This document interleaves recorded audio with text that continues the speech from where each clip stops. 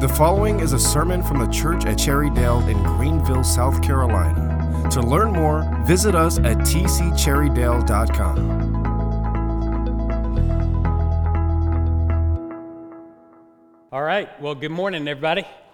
Hey, so I made a pot of coffee this morning without putting any grounds in the coffee maker, so I got a pot of hot water. So my day is going to get a lot better. I don't know how that bodes for this sermon, but it can't get worse than the way my day started. That's a sad thing to come downstairs to. We're going to look at the text that Matt just read from Acts 17. If you're with us, if you've been with us, we are in a series called Missionary Stories. Let me go ahead and invite the ushers forward as they collect our giving, and as you turn your attention there. If you're new, if you got the TCC app, you can go and find some message notes that will guide our discussion this morning. And as we give, I want to orient our hearts, as we normally do, to God's mission around the world. And this should be fairly easy for us to do, considering our teaching series this summer is on missionary stories.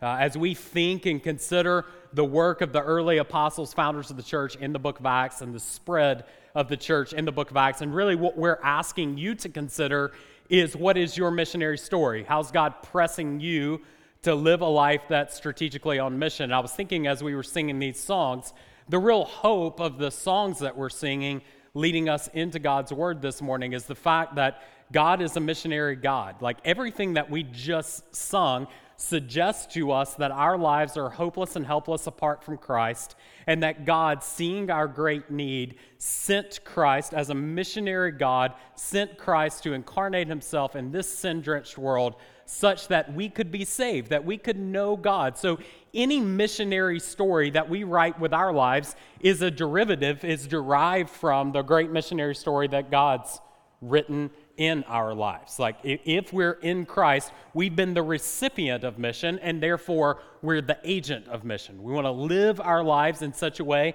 that we're making the world better, that we are declaring the gospel, that we're seeing people come to faith in Christ, that those who are in relationship with us are pointed to Jesus, built up and established, that our lives have meaning and purpose in a very real way, that's storing up treasure in heaven and not treasure on this earth. And so then as a church, what we want to do is kind of get behind your missionary activity. So we just want to make it easier. So what we hope is, like, you can invite somebody on Sunday morning and be like, hey, come hang out with my friends. Like, it's not super weird.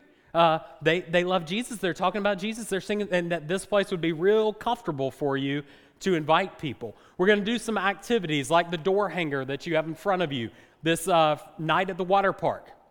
We've got Otter Creek reserved for 2 hours Thursday night in August, totally free. And so I kind of joked with some volunteers this morning. Like, I know a lot of parents that don't love water parks, but I don't know many kids that don't love water parks. And free water park for the kids, like, seems to me like a real easy way for you to say, hey, neighbor that I've had over to the house a couple of times, like, can your kids come with us that night and just play at the water park for a couple hours?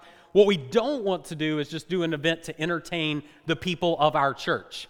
That's insufficient. But what we'd love to do is do an event such that it kind of leverages your missionary story and makes it easier for you to invest and invite people. So what I'm going to ask you to do, take one of these. If you do old school door hanger, by all means, do old school door hanger. I would encourage you to accompany this with a word of invitation. Like, don't do the drop and dash version of this, okay? So invite somebody, and perhaps even a better approach, just take a picture of this or find the social media thing and kind of share it out to people that you come in contact with, and invite people to join us at the water park that night as we continue the work of our missionary stories. Join me as we pray for that event and for the work that God's doing among us today. Father, we do bow, recognizing in your kindness you have written a missionary story in this world. You did not have to do that. Like, you did not have to pursue us. You did not have to save any of us in this room that are in Christ.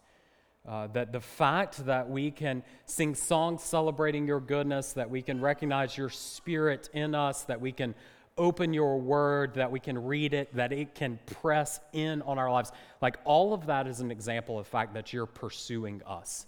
And we give you great thanks for that. Thank you that the pursuit doesn't stop. Like you're continually after us throughout our lives.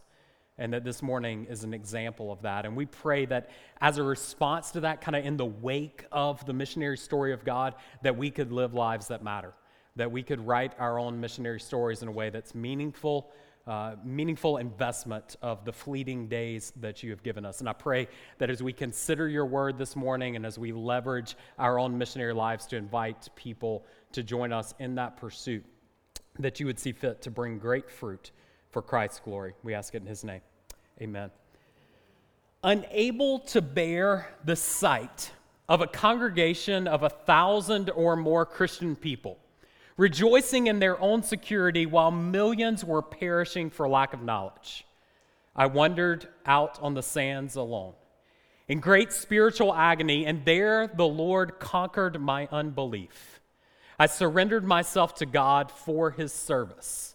I told him that all the responsibility as to the issues and consequences rest with him, that as his servant it was mine to obey and to follow him, his to direct, to care for, and to guide me, and those who might labor within me. Need I say that peace at once flowed into my burdened heart? There and then I asked him for 24 fellow workers, 2 for each of the 11 island provinces which were without a missionary, and 2 for Mongolia. And writing the petition on the margin of my Bible I had with me, I returned home with a heart enjoying rest such as it had been a stranger to for many months. These are the words of Hudson Taylor recorded in his journal on Sunday morning, June 25th, 1865. Taylor's life went on to become a spearhead of God's missionary activity in China and in many ways ushered in what we consider to be the modern missionary movement, an exemplar of courage and risk and a life of passion poured out for Christ.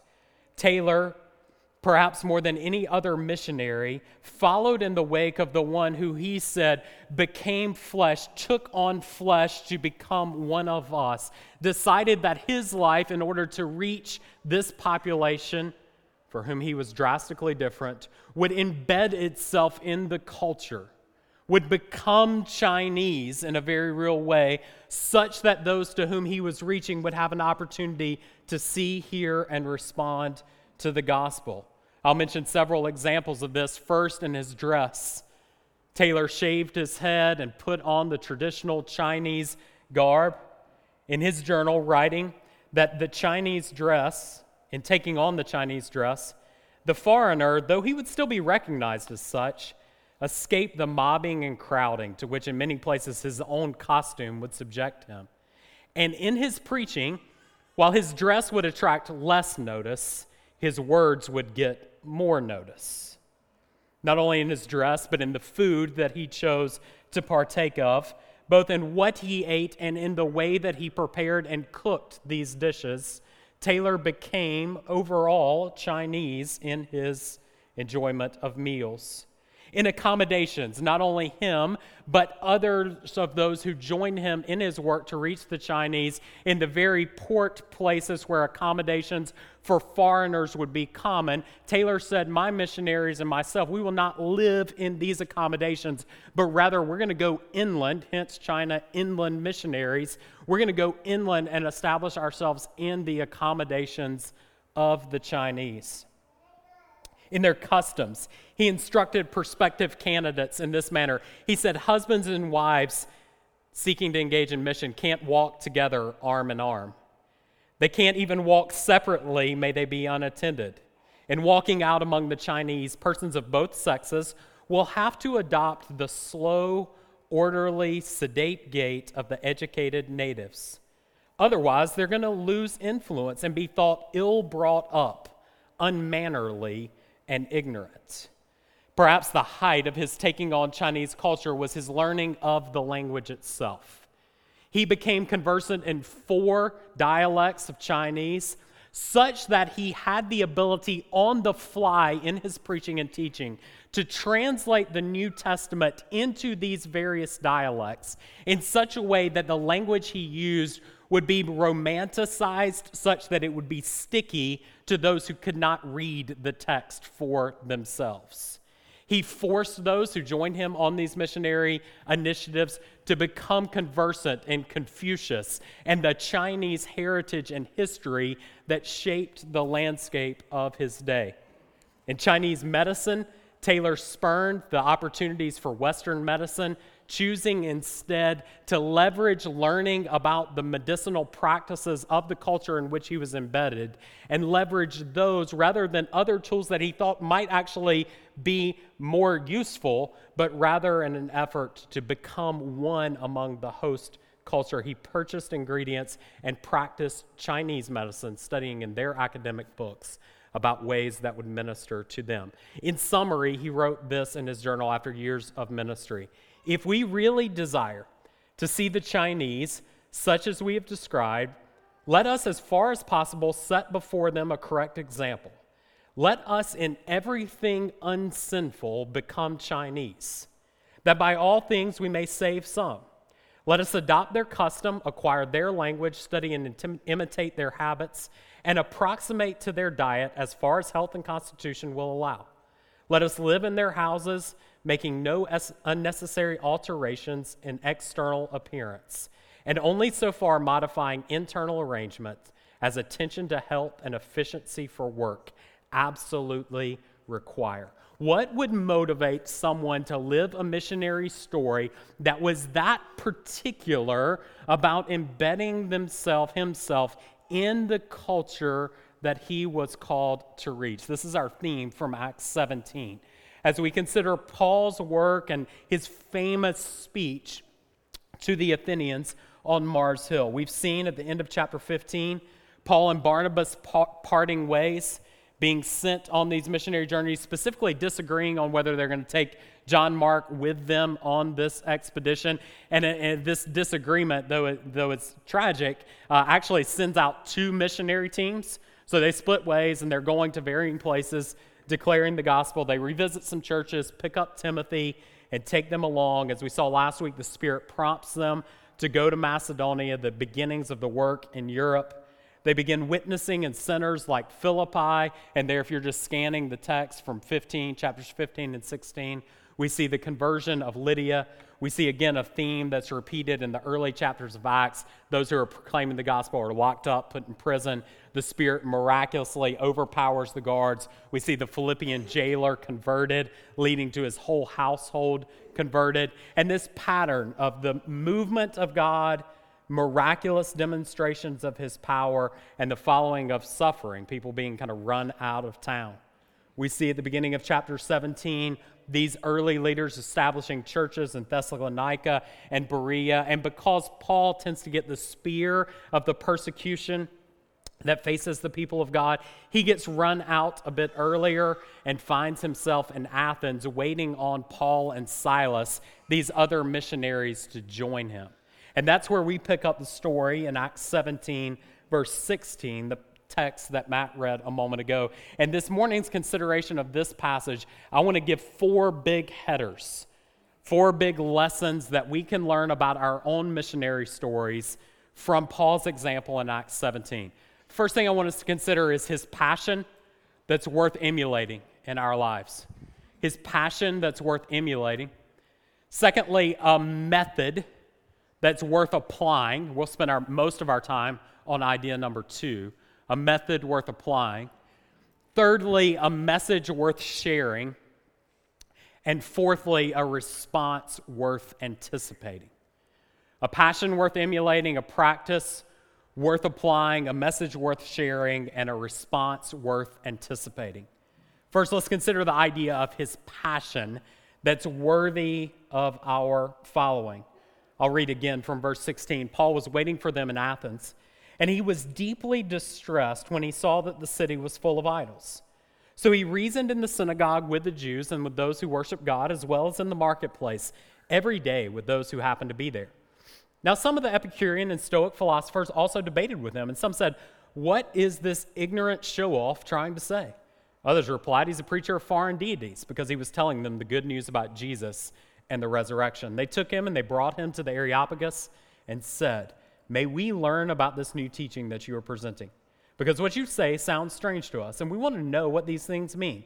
Now all the Athenians and the foreigners residing there spent their time on nothing else but telling and hearing something new. It's like they anticipated modern day social media, right? I mean, the culture doesn't move much in the last 2,000 years. People debating, discussing, this is happening in public, in the marketplace. And here Paul, waiting for Silas and Timothy, enter this context. And when Paul comes into the city, Luke describes that he is immediately deeply distressed. His spirit is provoked. And we're told the nature of that what distressed him. He's distressed because he looks over a city that's just filled with idolatry. Like everywhere. People are worshiping all kinds of wacky things. They're worshiping things they don't even know, things that don't have a name.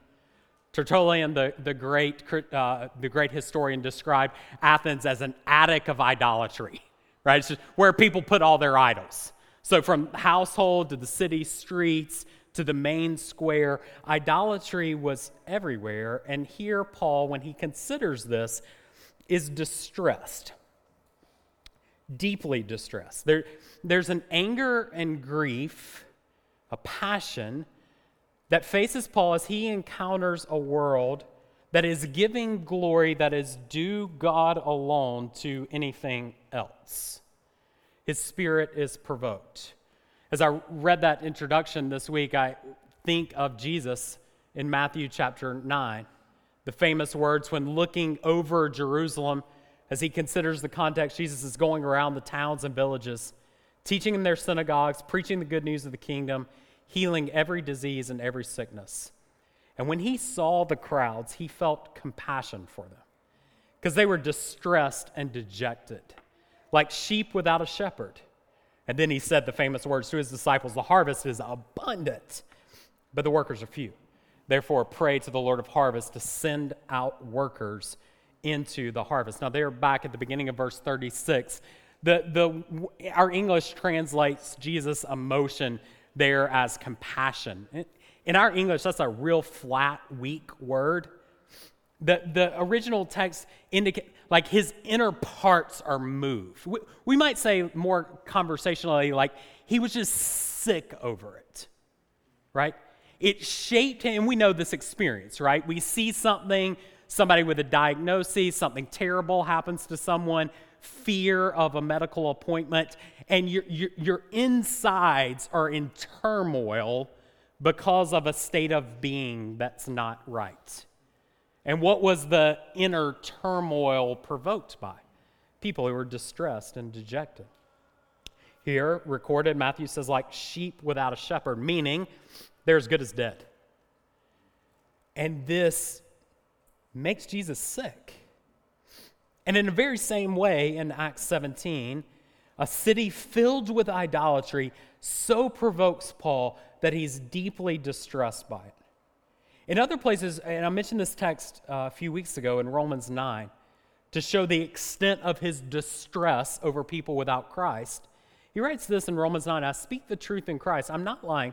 My conscience testifies to me through the Holy Spirit that I have great sorrow and unceasing anguish in my heart.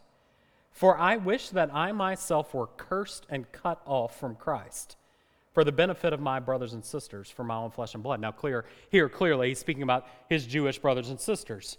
And he says, "I'm so sorrowful, I'm so in anguish that those who should be so close, they've had all types of opportunity to see and experience the goodness of God, and yet they will not trust in Christ." He says, "I'd willingly give up my salvation if it would mean that they would receive, they would know, they would come to faith." That is some kind of compassion. Well, what does it provoke the Apostle Paul to do here in our text? It provokes him to reason every day in the synagogues, in the marketplace. Luke mentions for us groups of philosophers that begin to debate him, that begin to mock him. Here he mentions Epicurean philosophers, Stoic philosophers, those Epicureans like thoroughgoing materialist. Life is merely what I can see, touch, and feel. There's no afterlife. God's not intervening in this world in any meaningful way. The key to life is mere detachment from materialism, an investment of a good life. And here, what Paul is saying, and we get to double click on it in a minute because he's going to testify to them, but whatever he's saying is provoking these sensibilities. You're sharing a really different message than what the great philosophers of the day. But what I want you to consider is what provokes him to do that.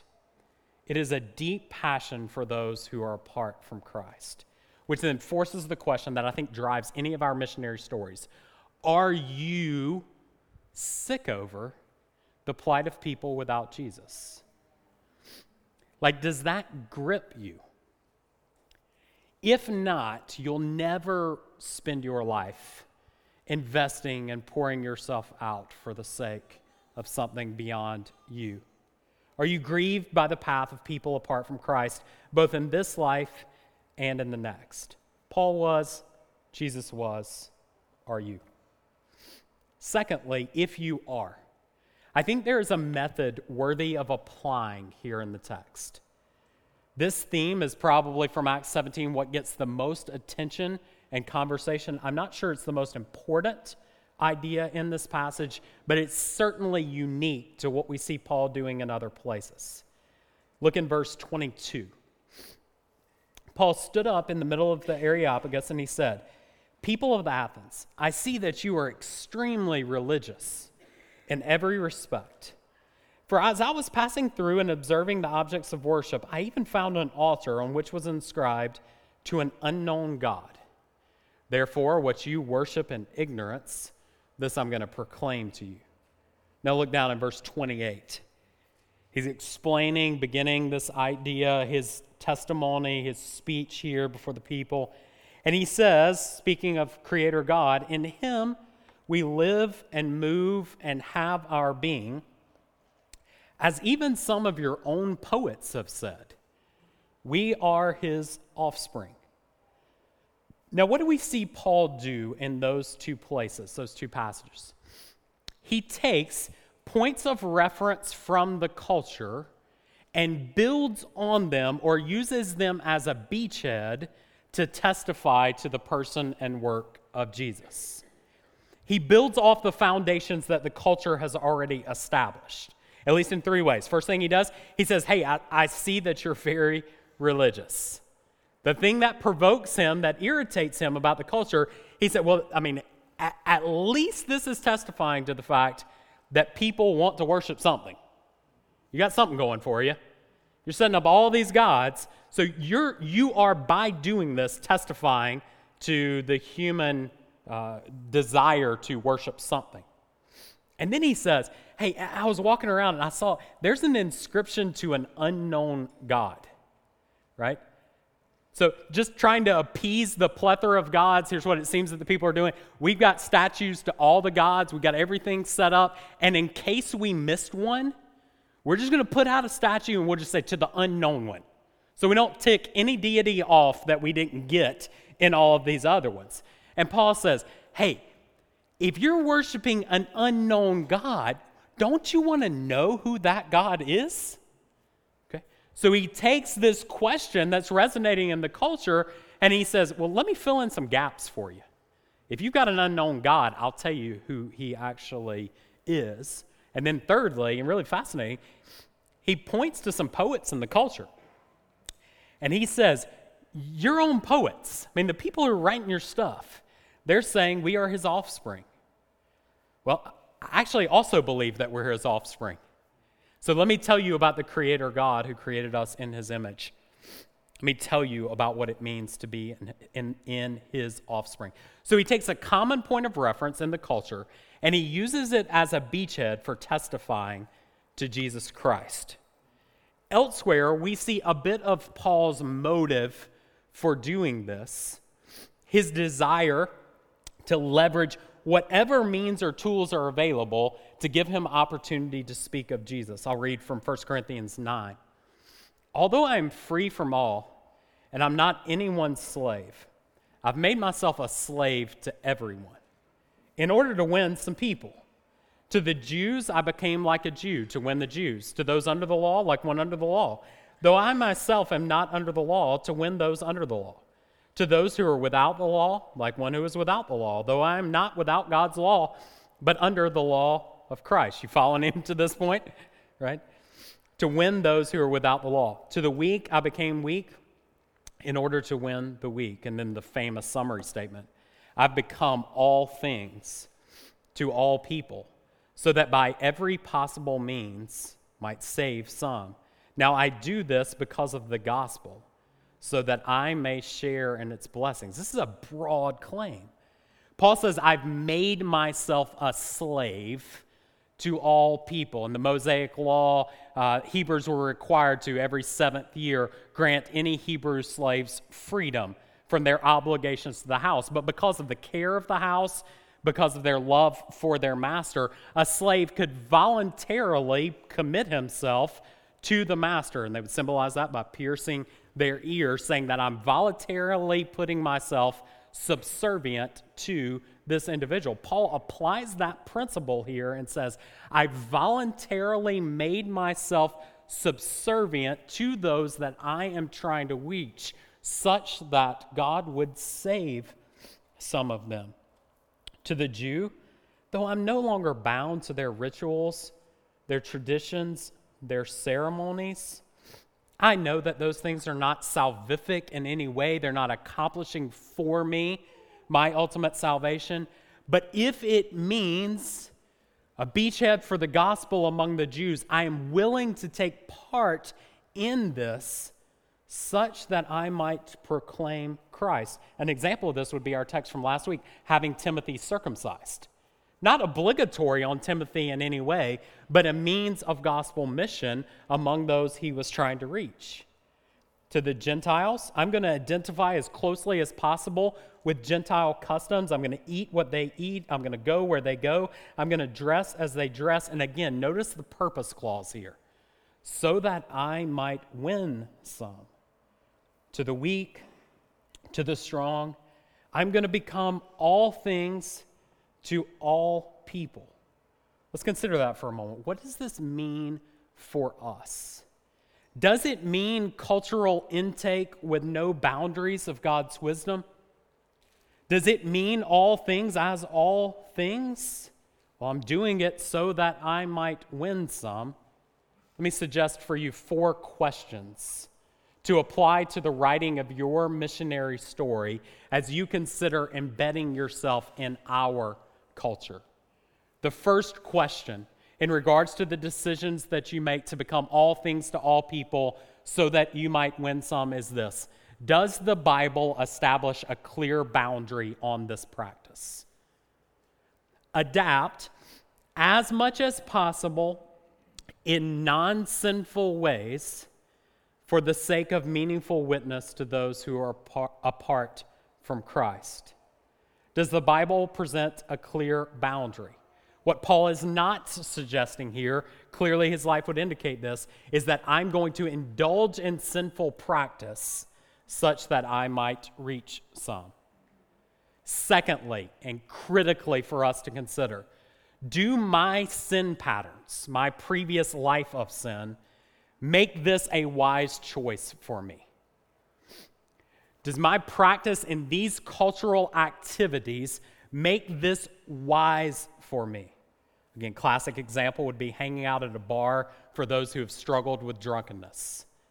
May not be a wise choice for you to make, though you might argue that you have the freedom to do so because of the sinful patterns or trajectory of your life. Thirdly, and I think critically important from 1 Corinthians 9, what are my motives? What are my motives? We see in Acts 17 and in 1 Corinthians 9, Paul's clear prioritization on winning people to faith in Jesus. So, am I genuinely doing this for the sake of gospel engagement, Or is it just a way of rationalizing something that I want to do? Paul in 1 Corinthians 9 says 5 times, my goal was to win others.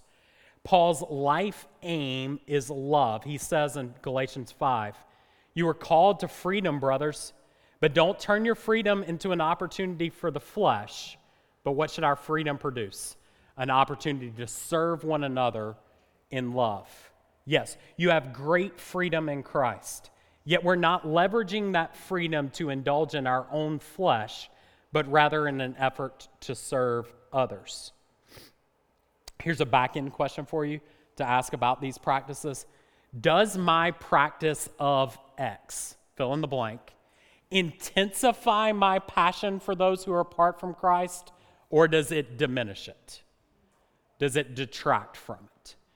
When I engage in this, when I go to this place, when I'm around these people, is it breaking my heart for lostness and intensifying my desire to speak clearly of Christ, or is it throwing water on that? And then fourth question, what's my level of engagement in this practice? What's my level of engagement in this practice? I was at a church a couple of weeks ago, and I was having lunch and sitting next to a 12-year-old, and he told me that he had just signed up for his first Smash Brothers tournament. I'm showing my card. And I said to him out loud, I'm like, what's the question I should ask you that doesn't sound dumb right now? Because is that like Super Mario, like the current, I think so. I'm not even sure I'm pronouncing Fortnite, right? Like a $30 million prize on this next competition of some video game that I'm totally unfamiliar with.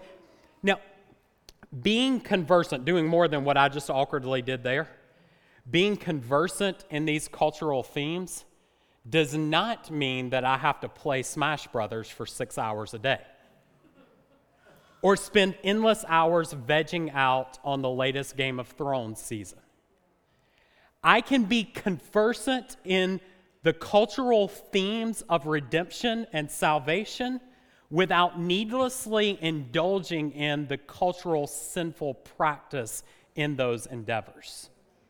So what we're walking is the tension between not being isolated, head in the sand, weird, but not engaging in such a way that we lose our ability for distinctive witness in these cultural practices. So does the Bible have clear boundaries? Do my sin patterns make this good for me? What are my motives? And what's my level of engagement in this activity? I think Piper says it well here. My goal should be to overcome unnecessary, alienating differences that cut me off from unbelievers. Overcome unnecessary, alienating behaviors that cut me off from unbelievers. And then leveraging that cultural capital, notice what Paul does. Thirdly, a message worth sharing. He says, verse 24, the God who made the world and everything in it, he is the Lord of heaven and earth. He does not live in shrines made by hands, neither is he served by human hands as though he needed anything, since he himself gives everyone life and breath and all things. For one man, he has made every nationality to live over the whole earth and has determined the appointed times and their boundaries and where they live. He did this so that they might seek God and perhaps they might reach out and find him, though he's not far from each one of us. For in him we live and move and have our being, as even some of your own prophets have said, we are his offspring. Since we are God's offspring, then we shouldn't think that our divine nature is like gold or silver or stone, an image fashioned by human art and imagination.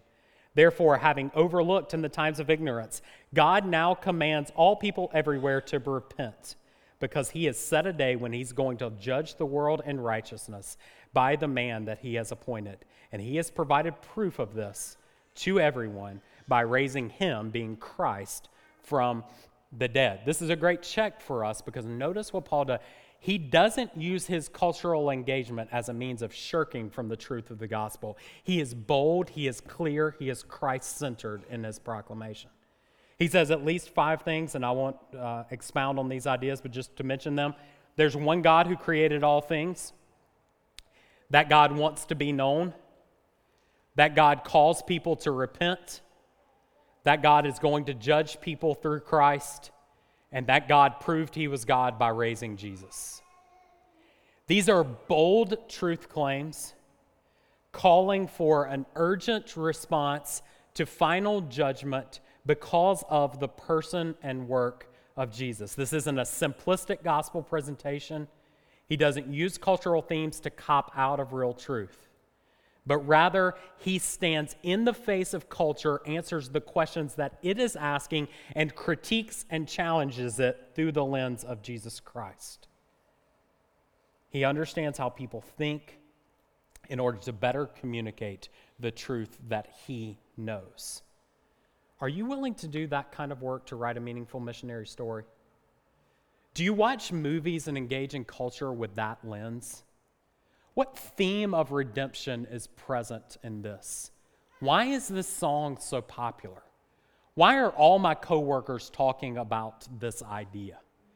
If we really believe that all truth is God's truth, any cultural theme that is prevalent, that is pervasive, is merely stealing from the story of redemption. It's borrowing from it.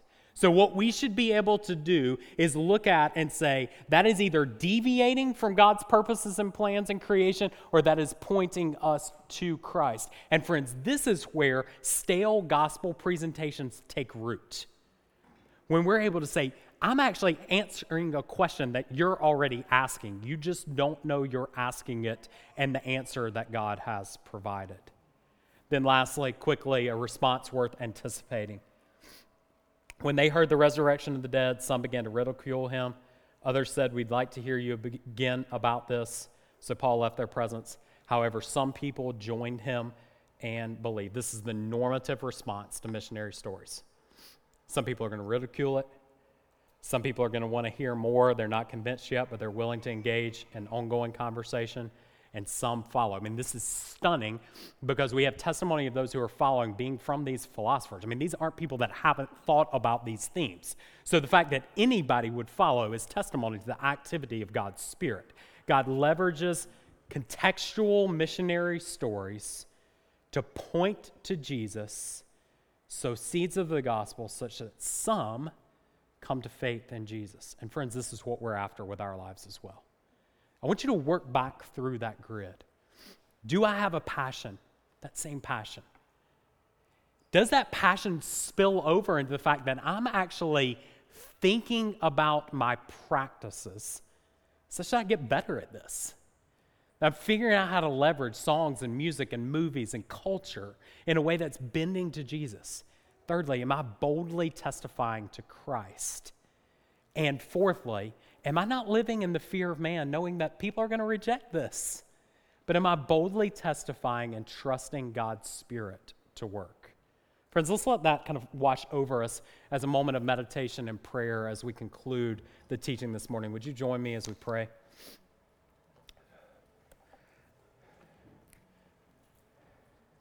As we do, as the band comes back to lead us to sing of the missionary story of God, his work in our world, would you use the space here to pray for those you know who are apart from Christ but close to you? If you recognize in your heart a lack of passion for them, would you ask the Spirit to intensify your passion? If you recognize that you're passionate about people, but you lack boldness, you're like not speaking clearly about Jesus, would you ask the Spirit to intensify your courage? And if you recognize that you're trying to live this thing, but people are rejecting you and mocking and ridiculing and walking away, and like you're cowering in fear, would you ask the Spirit to intensify your trust? And if you're here this morning and you can't lean into a missionary story because you've never received the grace of a missionary God, would you use the space this morning to repent of your sins and place your faith in the person of Jesus Christ, the one who came to you in your sin-drenched reality and offered you forgiveness and freedom? God, we pray in that hope that you're a missionary God, active and present in our lives. And we pray that you would, for all of us, like turn up the temperature on our missionary intentionality.